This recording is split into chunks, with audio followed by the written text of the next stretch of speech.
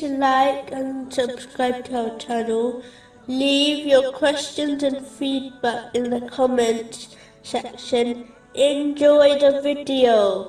In chapter 28, verse 77 of the Holy Quran, Allah, the Exalted, explains an important lesson for Muslims to learn and act upon.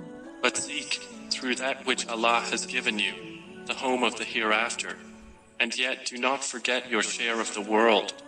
A Muslim is not expected to completely abandon the material world and only concentrate on the hereafter, as the hereafter is gained by utilizing the material world correctly. A Muslim can enjoy the lawful pleasures of this world as long as it does not prevent them from fulfilling their obligatory duties or following the traditions of the Holy Prophet Muhammad, peace and blessings be upon him. But a Muslim should not prioritize enjoying these pleasures over preparing for the hereafter.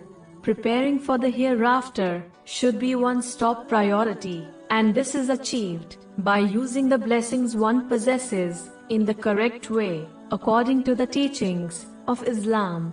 Lawful pleasures should be enjoyed from time to time in order to recharge one's batteries, but a person should not persist on this, as it will undoubtedly distract them from preparing for the hereafter, even if they are lawful things.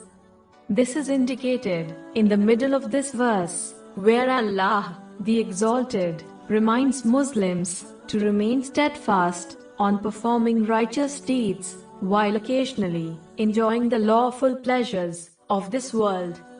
Whatever a Muslim chooses, either way, they will answer for their actions. This is the important thing to constantly bear in mind.